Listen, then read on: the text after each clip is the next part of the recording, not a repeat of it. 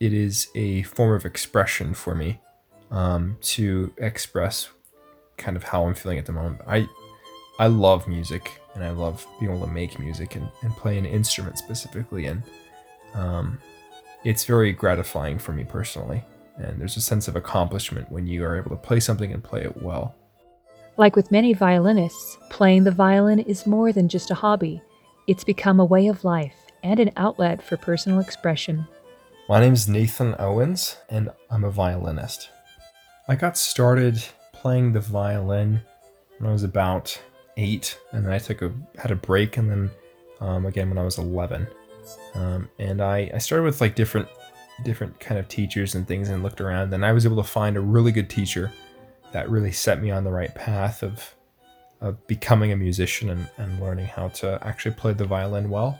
Um, and from there, I kept learning with that teacher, and I was able to um, join an orchestra, and I was able to um, do a lot of other things from there.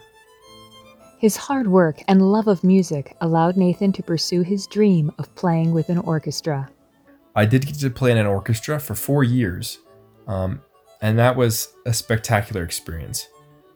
Especially when we got a piece that was a lot of fun, and we really understood the piece, and we were able to follow the conductor, and everyone was in sync together, and there was just that synergy that came when you play together.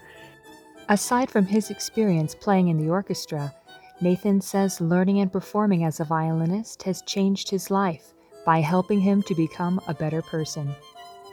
I've definitely learned about the world of music and how expansive it is.